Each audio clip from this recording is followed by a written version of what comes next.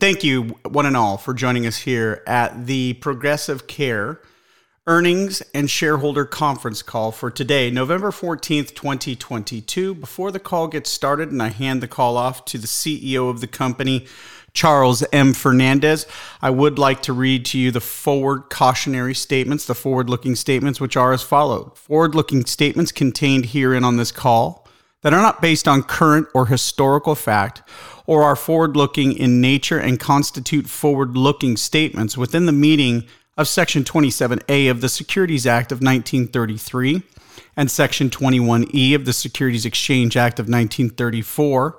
Such forward-looking statements reflect the company's expectations about its future operating results, performance, and opportunities that involve substantial risks and uncertainties. When used herein, the words anticipate, believe, estimate, upcoming, plan, target, intend, and expect, and similar expressions as they relate to Progressive Care, its subsidiaries, or its management are intended to identify such forward-looking statements. These forward-looking statements are based on information currently available to the company and are subject to a number of risks, uncertainties, and other factors that could cause the company's actual results, performance, prospects, and opportunities to differ materially from those expressed or implied by these forward-looking statements. Now, the CEO of the company, Charles M. Fernandez, will be taking over the call, and other members of the management team will also be joining the call as the call proceeds. I do want to make each member of the management team, also known as the speakers on the call today, know that they are on mute until I bring them on. So, Charles, with that, the call is yours. Go ahead. Thank you. Good afternoon, and welcome to everyone to the earnings conference call for the quarter ended September 30th, 2022. I am Charles M. Fernandez, the recently appointed Chief Executive Officer and Chairman of the Board of Directors of Progressive Care. I'm excited to join you today to discuss the exciting developments that have occurred over the last 3 months, as well as the financial results of the 3 and 9 months ended September 30th, 2022. We will also outline our plans, initiatives for the remainder of the year and looking forward to 2023. I'm joined today by our Chief Financial Officer, Cecile, our Chief Operating Officer, Beruta, and our Director of Administrative Services, Robert.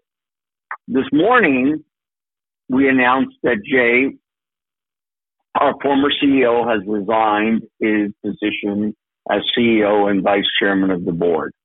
Progressive Care is greatly indebted to Jay's leadership and guidance to the company as we emerged from the pandemic. Jay will remain available to us on a consulting basis as we continue our transition to a diversified, technology-driven healthcare company. Upon Jay's resignation, the directors of Progressive Care appointed me as the Chief Executive Officer. As many of you are aware, I had joined the Board of Directors as Chairman in September. My appointment as Chairman was part of the $6 million investment made in Progressive Care in September 2022 by NextPlat Corporation, the company of which I am the CEO and Executive Chairman. I will receive no salary or other forms of compensation for my work as CEO of Progressive Care. I am taking on this work with the goal of maximizing the synergies between NextPlat and Progressive Care. In addition to my appointment as Chairman of the Board, we also welcomed Rodney Barreto as Vice Chairman of the Board. We also welcomed another board member, Dr. Pedro Rodriguez. We are all excited to join the company and work towards its future success. I'd like to turn over the meeting to our Chief Financial Officer, Cecile, and our Operating Officer, Beruta.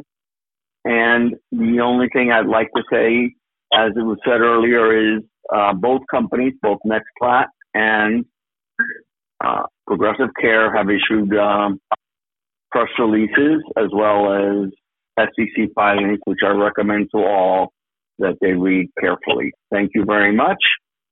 And with that, Cecile, I'll pass it on to you. Thank you, Charles. Good afternoon, everyone. Let's continue with a summary of our quarterly financial results. For the quarters ended September 30th, 2022 and 2021, we recognized overall revenue from operations of approximately $10.1 million and $9.1 million, respectively. For the 9 months ended September 30th, 2022 and 2021, we recognized overall revenue from operations of approximately $30.2 million and $29 million, respectively. This is a 4% year-over-year increase for both the quarters and year-to-date periods when compared to prior year. Year-to-date, we have averaged $10 million in revenue per quarter, and we believe we're on our way in achieving $40 million in revenue for the year. The increase in revenue for the 3 months ended September 30th, 2022 compared to the same period in 2021 was mainly attributable to an increase in pharmacy revenue of $1.3 million and 340B contract revenue of approximately $500,000, which is offset by a decrease in COVID testing revenue of $1.1 million and an increase in PBM fees of approximately $400,000. For the 9 months ended September 30th, 2022, the increase in revenue was mainly attributable to an increase in pharmacy revenue of approximately $2.4 million and an increase in 340B contract revenue of $100,000, which was offset by a decrease in COVID testing revenue of $1 million and an increase in PBM fees of approximately $300,000 when compared to the same period in 2021. Gross profit margins decreased from 30% for the 3 months ended September 30th, 2021 to 21% when compared to the same period in 2022. The 9% period-over-period decrease is due to the decrease in COVID-19 testing revenues, which have significantly higher margins than pharmacy operations. As the COVID-19 pandemic fading worldwide, the need for testing has decreased as it relates to travel and business continuity.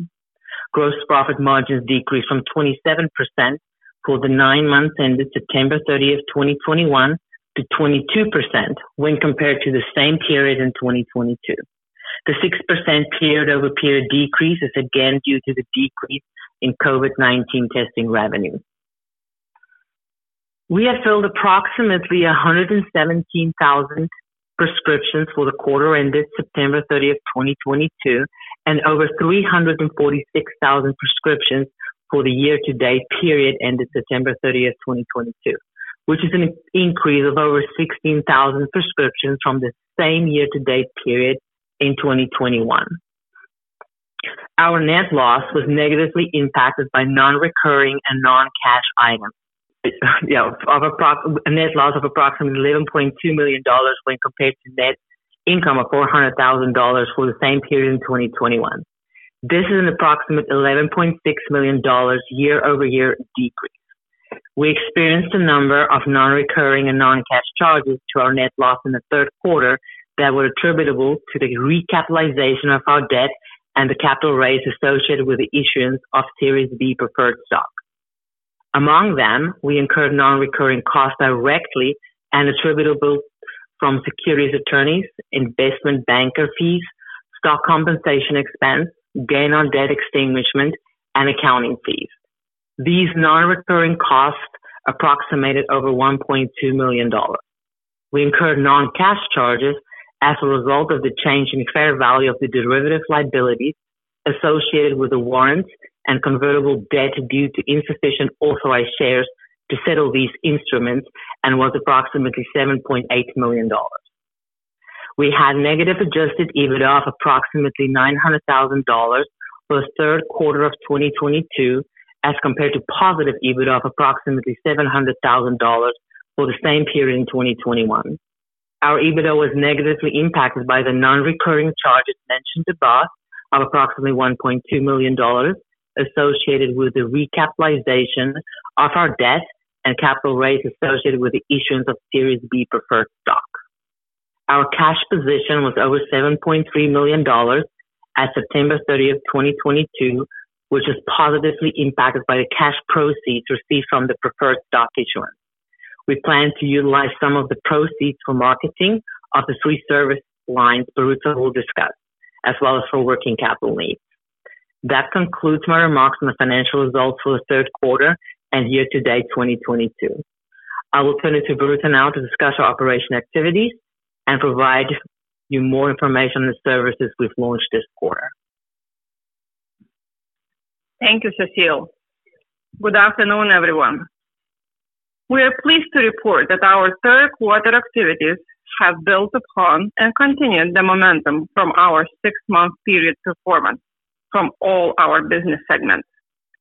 Our focus on growth and operational excellence has allowed us to retain a status of performance as a 5-star pharmacy, which will maximize our reimbursement and will allow us to earn performance bonuses with certain payers. We are continuing to strengthen our long-term care division by expanding our team and adding skilled team members to enable and support growth. We have launched our Clear Metrics platform called 340 Metrics, which will help 340B covered entities increase the number of 340B qualified claims and program savings while supporting compliance efforts. The 340 Metrics platform is a software product developed by company's wholly owned subsidiary, Clear Metrics, that provides 340B covered entities with data insights to effectively operate and maximize the benefits of 340B program. The platform allows program administrators to manage in real time data related to revenue, virtual inventory, drug replenishment and reconciliation, detailed prescription history analysis, customized ordering data with major wholesalers, patient information, drug prescribing trends, and customized financial breakdowns. The software analyzes claim records and provides a complete overview of the financial health of the entity while diminishing the number of ineligible claims throughout the 340 Metrics automated review process. The 340 Metrics software enhances the existing third-party administration services Clear Metrics is currently providing to entities by complementing in-house 340B experts with a robust reporting platform aiming to maximize the limited resources in the 340B space through identification and validation of missing claims, increasing the covered entities' revenue. 340 Metrics allows our data analytics processes to be significantly more productive, giving our team an ability to seamlessly manage data for a much greater number of 340B entities in Florida, with potential to be scaled nationwide.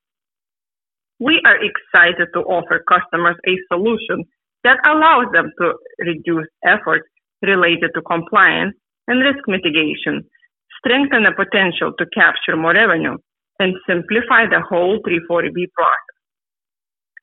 We also launched our remote patient monitoring platform. Our mobile app, PharmCo RPM, allows portal access to patients and physicians. This includes a web platform and a native application available on the App Store and Google Play. These portals allow staff of PharmCo Rx, a subsidiary of Progressive Care, to connect to patients to the company's new line of 5G-powered devices to remotely monitor patients' blood pressure, heart rate, weight, blood glucose, and oxygen saturation in real time. Physicians will also have an option to integrate 99% of existing wearable devices, including Apple Health, Garmin, and Fitbit, for broader patient monitoring needs. In addition to remote patient monitoring, The Pharmco RPM physician portal allows the company to provide chronic care management monitoring services, generate billing reports based on time spent providing care, and connect directly with the patients to analyze their progress. The company's experience in medication and therapy management and its active participation in data analytics carries over into the RPM marketplace. Making informed decisions based on reliable, real-time data is key for doctors to operate in the most effective and efficient ways. Our third launch for the quarter was our entry into a technology agreement to deploy remote medication dispensing kiosks called MedCenters at various care sites in South Florida. The agreement is with MedAvail, a technology-based retail pharmacy company. MedAvail MedCenter's unique medication dispensing technology will allow Pharmco to provide pharmacy services in any state where Board of Pharmacy laws allow remote medication dispensing through digitally integrated kiosks. Patients visiting these care sites will be able to consult virtually with a pharmacist and fill their prescriptions at the point of care through a touch of a screen, eliminating the need to make a separate trip of a pharmacy. Our partnership with MedAvail will further strengthen our ongoing commitment towards creating a more efficient, convenient, quicker, and secure way for patients to receive their medications. With the implementation of MedCenter's wide-range pharmaceutical technology, it will allow PharmCorrect pharmacies to thoroughly expand our concierge pharmacy services. We are very excited about our new partnership with MedAvail and what it may mean for the future of our company and the ability to achieve our commitment to providing the best possible service to our patients. That completes my remarks of our operational activities for the quarter. Back to you, Charles.